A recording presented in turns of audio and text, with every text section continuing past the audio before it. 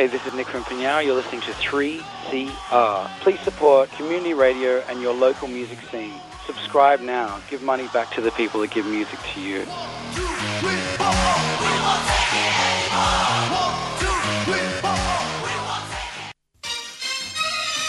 Asia Pacific Currents. News and labour issues from the Asia Pacific region. We strongly condemn the police that arrest the protesters. Saturday mornings at 9 o'clock. On Community Radio 3CR. Workers of the world should unite to fight this greedy capitalists. Brought to you by Australia Asia Worker Links.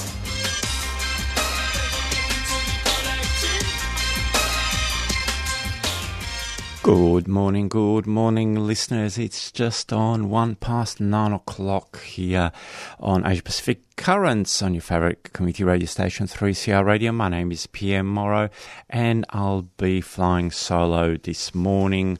Giselle's not feeling well, so she'll be probably out for 2 or 3 weeks, but she'll be back. And of course, given that it's mid-November, almost, it's the 10th of November, there's only about 5 shows left for us before we have the summer break. I think our last program is going to be the 15th of December. But as usual, we'll be bringing news from the Asia Pacific region. And of course, Asia Pacific Currents is brought to you by Australia Asia Worker Links. You can go and see our website, all the W's at aawl.org.au. Our website is still under construction, but we've got a timetable now. We believe that it'll take up to January, February to have it fixed, and well, it's actually going to go and upgrade as well. So hanging tough there, but you can still see us on Facebook and Twitter. Just Google Australia Asia Worker Links on those platforms. And thank you very much to Solidarity Breakfast for another very interesting program. And that song you heard was Sweet Struggle by Mia Dyson. Now, on today's program, in the second half, actually slightly before the second half, just because it's a slightly long interview, it'll go about 17 minutes. I was fortunate enough to talk to Joe Dar, which is a long-time Syrian activist, and regular listeners would have heard him before over these last 8 years, really, that the uprising in Syria has gone. And so we really talked about the last 8 years and what's happened to the popular uprising and where to now. So it's quite an interesting analytical and look back type of discussion, really, more than an interview. So stay tuned for that. They'll probably go on about 12 past 9 o'clock. And but of course, we'll have all the news roundup from the region. And for the people in Melbourne, there is a rally today at 2 o'clock outside the State Library to stand against racism, which really has always been an issue in Australia, but in the last few years has really come back really badly and strongly. So we need to stand together with our communities and fight back. So that's 2 p.m. at the State Library. But we'll go straight into one of the news updates, where we go to the Pacific, where an unprecedented turnout, over 80% of eligible voters, marked the first independence referendum in New Caledonia since the Noumea Accords.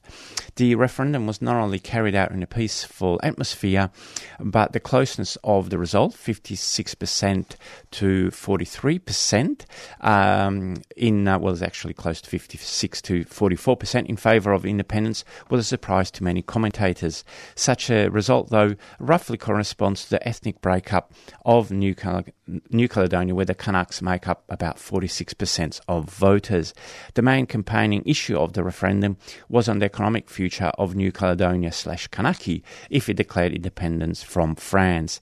According to the Noumea Accord, another 2 independence referendums are scheduled in 2020 and 2022. We now go to the Philippines, where it's another tragic story, unfortunately.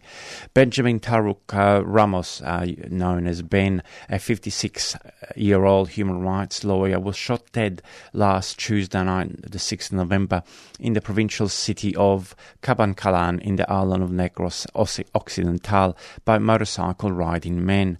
Ben sustained 3 gunshot wounds and died on the way to hospital. Ben was a founding member of the National Union of People's Lawyers and had a long history of working pro bono, meaning for free, for accused peasants, environmentalist activists, political prisoners and mass organisations in Negros. Ominously, early this year, Ben had been tagged in a public poster as one of the so-called personalities of the underground armed movement.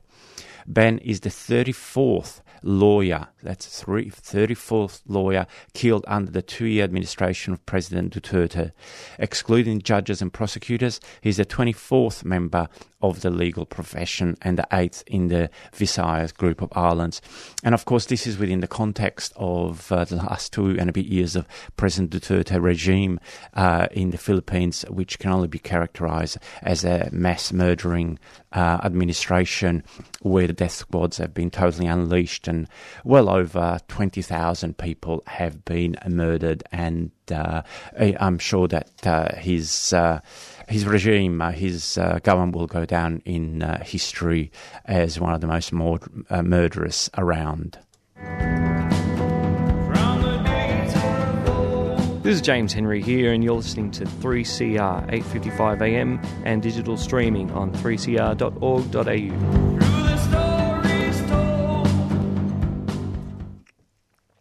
We now go to India, where tens of thousands of workers employed by the Roadways Department of in the northern state of Haryana stopped their 2.5-week strike after the intervention of the High Court in the state of Haryana in northern India. The workers were protesting at the planned hiring of 700 additional buses from private companies as they saw it as the start of the privatisation of the state bus fleet. Currently, the state bus fleet stands at just over 4,000 buses. The High Court directed that the hiring of the new buses be postponed and for the two parties to sit down and negotiate. More importantly, it also directed the Haryana Roadways Department to reinstate all suspended and dismissed workers and not to carry out reprisals against any other worker. Let me go to another news story here. We now go to Iran, where 15 employees of the heavy equipment production company, with the acronym of HEPCO, have been sentenced by the criminal court in Arak, a provincial city to the southwest of the capital of Tehran, to prison and flogging after striking over unpaid wages. The workers had taken strike action earlier in May of this year. The 15 workers, seen by the court as the instigators of the protest action, disseminators of propaganda over the internet, and of disrupting public order, were given sentences of between a year to 2.5 years in prison and 74 lashes. This was not the first strike by HEPCO workers, as they have repeatedly taken action not only for unpaid wages, but also against a decline in occupational safety and uncertainty surrounding continued production. The company has seen the workforce of specialised engineers decline from over 8,000 to around 1,000 today, after it was privatised in 2001. Hi, it's Paul Kelly here. Hi, this is Shane Howard here, asking you to support 3CR. Independent radio station, encouraging independent music and independent thought. They've been supporting musicians for more than 30 years, so let's support them. And of course, given all the issues that we bring you around labour struggles in the Asia-Pacific region, it's important to come out and support workers. And on November the 16th is the Global Day to Stop the Repression Against Unionists. This day was initiated in 2014 as a joint project by a number of labour organisations in the Asia-Pacific region. The 16th of November was chosen as it's the anniversary of the Hacienda Luzita massacre in the Philippines in 2004. The demands of the Global Day are stop the killing of workers and unionists, free our comrades in jail, organising is not a crime, stop sexual violence against women workers, and support unions as they save workers' lives, and unorganised workers are used as cheap labour, a living wage for all. Now, all workers, this is a common call for all labour activists around the world to organise action and events on this day in support of workers' rights and to free our comrades and stop the repression against trade unions, and to stand together united around the world as a class. Now, the Melbourne event will be held this coming Friday, November 16, at 5:30 p.m. outside the 8-hour monument opposite Trade Soul. So this November the 6th, this coming Friday, 16th of November, 5:30 p.m. at the 8-hour monument outside or opposite Trades Hall in Victoria Street. And again, just to give, in terms of rallies, important rallies, there is the anti-racist rally coming up later this afternoon at 2 p.m. outside the State Library to show your support and standing solidarity with the communities who are under current attack in Australia because of their race, ethnicity or skin colour or religious belonging. So be there at the State Library at 2 p.m. For 10 days in November, Defend and Extend's Public Housing will be campaigning on the steps of Parliament House to make public housing an election issue. Public housing, everybody's business. Join us anytime from Wednesday the 14th of November, that's midday the 14th of November, to Saturday midnight the 24th of November, and put the spotlight on public housing this Victorian state election. Use Victoria's stamp duty revenue, approximately $6 billion plus per year, for public housing. House 1 million Victorians by 2029. Public housing, everybody's business. Join us. Bring tea, bring coffee, bring cakes, bring food, bring your musical instruments, and most importantly of all, bring yourself and your sleeping bag. It's just on 12 past 9 o'clock here on Asia Pacific Current on your favourite community radio station. As I announced earlier in the show, we managed to talk to Joe Dar, a activist, long-time labour and human rights activist on Syria and other areas in that region, and we really talked about the Syrian uprising, where it's at after 7.5 years. Joe, welcome back to the program. We have had you over a number of years about the situation in Syria and some of the others in the so-called Arab Spring. It's always good to talk to you, so thank you very much for making the time again. Thank you for the invitation, and it's a pleasure to speak with you. Now, it's been 7.5 years since the uprising first started in Syria. There's been a lot of ups and downs, and it's really changed. But my feeling is that Assad, the government of Assad and his cronies and his allies have really won now, and the popular uprising has been defeated. What is your take on this? It's certainly a very bad moment, and in this long-term revolutionary process, we are, in my opinion, I agree, witnessing a defeat of this uprising. Although you do have punctual demonstrations, we can say that the uprising and its objectives, initial objectives of democracy, social justice, equality, have been defeated by the Assad regime, its foreign allies, but not only, also by the so-called friends of Syria, the Western countries, Saudi Arabia, Qatar, and Turkey have also, by their intrusions and interventions in the Syrian uprising, also played a very negative role, leading to the defeat of the uprising. So I would agree that we are, in the current time, living a defeat of the uprising, although there's a lot of things to learn, experience to be to remember, to build on them, to try to continue the struggle. Because even though we might be living a period of defeat, this does not mean that we stop our struggle for emancipation and liberation in Syria or elsewhere. We'll come back to the issue of, like you said, you named a lot of countries that intervened, and also about the Friends of Syria and Qatar, that in the end there were a whole host of reactionaries, imperialists, conservative forces that all, whether or not on different sides, all really went against the popular uprising. But we'll get back to that afterwards in a few minutes, because I want to take your first part of the answer, which you're very correct, because these things never really finish, because there are millions of Syrians that have had to escape. There are still millions of Syrians who are still living in Syria, still don't like the regime, and really the original issues that led to the uprising, i.e. the repression, the poverty, the exploitation, the corruption, are still there, really. So how do you see it in the next few years? Well, first of all, we have to be careful. It's not something mechanic. It's not because there's an absence of democracy, an absence of social justice, presence of exploitation, oppression, that naturally you have an uprisings or demonstrations.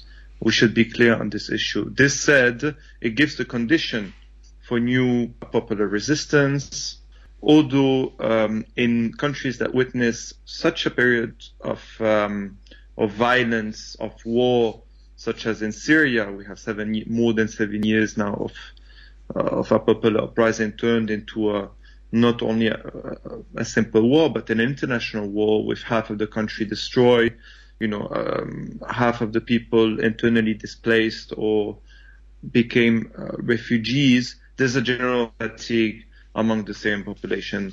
But at the same time, the Syrian regime is facing a lot of contradictions.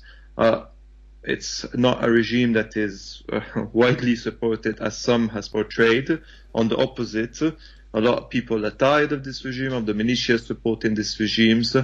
What we need is to build new forms of resistance with the people that are outside of the country, refugees, and try to connect with people that are inside the countries to try to build circles of resistance. Obviously, within Syria, it would be secret circles of resistance. But again, I think history is never finished. We've seen throughout the regions new mobilization, whether in Iraq, that also witnessed long period of war, for example, in the southern of Iraq, in Basra, around social justice issue, against economic exploitation, against, authoritarian regime. And we've seen also other forms of resistance in other countries of the region. So the story is not finished, even though we're living a very particular difficult time. I would certainly agree with what you said, especially about the not a mechanistic type of formula. And again, but if you look at the so-called Arab Spring, both in North Africa and West Asia, the example of Syria is a really tragic one, where while a lot of other revolutions or uprisings were repressed, I mean, obviously it's still ongoing. It's not a one day. It is a process. Really, the repression, the bloodbath has really given a warning to many people around the region of what might happen if you protest. Do you think what happened in Syria does serve as a warning to a lot of other progressive movements in the region? No, indeed, I totally agree with you. Syria is used as an example by other dictatorship, by saying to their own people, if you protest, you will bring anarchy to the you will bring chaos to the country, and we will respond in a similar way. So definitely it's a way to scare people and progressive movement as well that are being continuously repressed in the countries of the region. More generally, the fact that Assad was able to launch a total war on the popular movement using various means of destruction, chemical weapons, normal armed weapons, etc., killing more than nearly, reaching to a total of 500,000 people dead, also gave more opportunity to other regimes to repress their own people. in a very violent way, or even to launch wars against other people. We can take, for example, Saudi Arabia against Yemen. But we could, throughout the region, all the authoritarian regimes have been given more opportunity to repress any kind of dissent by letting dictators act in total freedom. But this is, I think, we are entering a period that will witness more authoritarianism throughout the world. And we can see that it's not limited to the Middle East, but even the so-called, liberal bourgeois states in the West are witnessing increasing authoritarianism and repression against social movements, progressive actors, etc., where you have other countries at the periphery witnessing, fascistic movement, or such as the last elections in Brazil or Eastern Asia, we're seeing a growth of totalitarianism as well. So it's really a global phenomena where the worst pictures maybe can be seen in Syria with the Assad regime. That's very true what you're saying, and we are going into very uncertain and very dangerous times. But if we could take the time to look back, because you've been a commentator, an activist in this Syria uprising for many, many years. If we could go back, say 8 years or 7, back to March 2011 or even a bit before, what do you think could be done better? Not necessarily within Syria, just because obviously it was very autocratic, very repressive, but the international working class movement around the world in terms of solidarity, in terms of engaging with the struggle. Where do you think things went wrong and we could do better?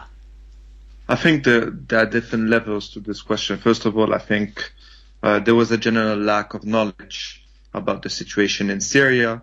I'm speaking among the left, not different groups, but among the left there was definitely a lack of knowledge when it came to previous resistance, civil resistance, democratic progressive resistance in the past decades. After there was a problem, and I think we should have challenged even before 2011 the illusions that certain sections of the left or for worldist political movements or post-colonial ideas had on regimes, Arab nationalist regime or regime issue inherited from a particular forms of worldism that turned into authoritarian capitalist regimes. So I think this should have been done much more deeply before 2011 because it led to different forms of illusion. For example, an Assad regime being a socialist, anti-imperialist or secular regime, or also when regarding, so-called Islamic fundamentalist movement as anti-imperialist. This was the case with Hezbollah. So I think a much more radical criticism of these sections of the left that fell into these kind of illusions, which had the consequences of large amount of, fortunately, or large sections of the left turning their back on the popular uprising in Syria, seeing it as a part of a largest conspiracy. Otherwise, I think we have to take into consideration as well that the left internationally has been weakened by decades of repression, neoliberalism. I'm not talking about the Middle East only, but throughout the world in period of crisis, rebuilding itself. And this is something important also, I think, to understand the lack of internationalism of the international working class solidarity. Although at the beginning of the revolution processes in the Middle East, we witnessed some forms of solidarity, especially with Egypt and Tunis, which were much more straightforward for the left, as the regimes were clearly, collaborating directly with the US, etc. So, I mean, these are things to take into consideration, and I think also things could have been done much earlier, circles of solidarity or, centers of solidarity with the Syrian popular uprising, and linking much more different forms of support when it came not only to the Syrian uprising, showing, the forms of resistance within the country, but also regarding Syrian refugees, opposing Islamophobia. These were key issues. So more about, linking the opposition to different forms of oppression. And obviously, a last point, it was a criticism that is more general, and even among the left that was supportive of the Syrian uprising, is the lack of linking the different uprisings together. And not only about the revolutionary processes in the Middle East and North Africa, what we call the Arab countries, but, supporting and seeing the links between movements, for example, in Turkey and Iran, and within Syria or with the Gulf countries, etc.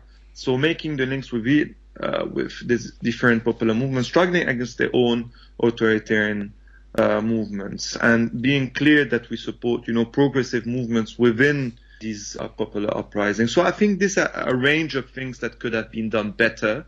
Obviously, it's easy to speak now, and what we have to learn from these experiences, as I said, of this memory to build on future resistance. But really the necessity of joining the various forms of progressive struggles, linking our struggle against different forms of oppressions and exploitations, I think are key, I believe, and internationalism, obviously, in this perspective.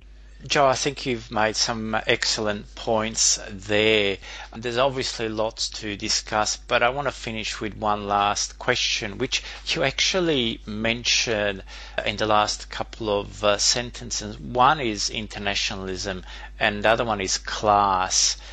Where do you see, from your point of view, from your interactions with the movements that you are in contact with, the whole notion of class analysis and internationalism? Because we seem to be going towards more and more towards a period of reactionism where the whole issue of class is totally, or not maybe totally, but often disregarded, and internationalism is seen as something that was a nice word, but right now we've got to look after our own borders. Definitely, this is very worrying. We've seen, for example, speaking as I'm living today in Switzerland, but witnessing some sections of the left, whether in Europe or, for example, in North Africa, being against, freedom of movement. Or at least of workers, of people, of refugees, migrants, etc., while talking about, protecting their workers, the national workers, which I think is very dangerous, putting, against each other's workers, refugees and migrants. This is very dangerous. And we have to understand that our destinies are completely linked. And this is not about, being idealistic. It's really about, a materialist understanding of the world we're living in. We have to see that, extreme right-wing movements, fascistic personalities, fascist groups learn from each other. One of the best examples of this was, in the last elections in Brazil, with the victory of Bolsonaro. One of his first decisions was to move the capital, the embassy of Brazil in occupied Palestine, Israel, from Tel Aviv to Jerusalem. And this is very symbolic, but very also telling that, oppressors learn from each other, learn from the technique of repressions. We have to learn as well, in an internationalist basis, to learn from the resistance from people throughout the world. And also understanding that our destiny is linked. This is the way I think looking forward. So we have to be very clear on the side of sections of the left that are thinking to take a more nationalist perspective, that this is the wrong road. On the opposite, it's a road of defeat.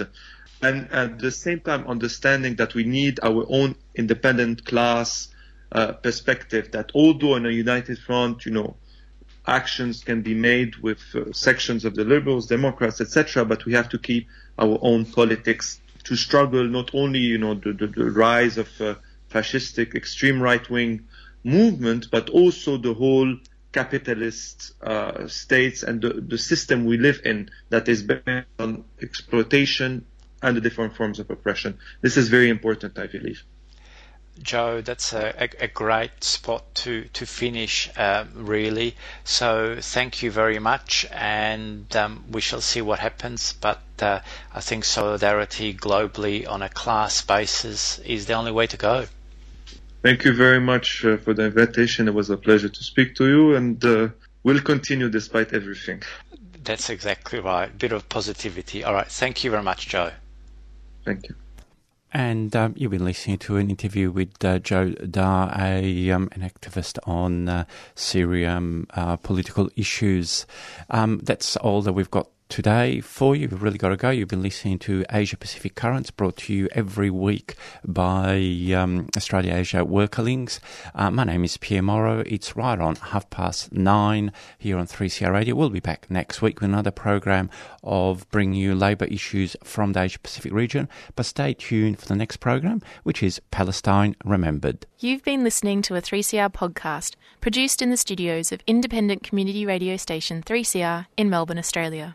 For more information, go to allthews.3cr.org.au.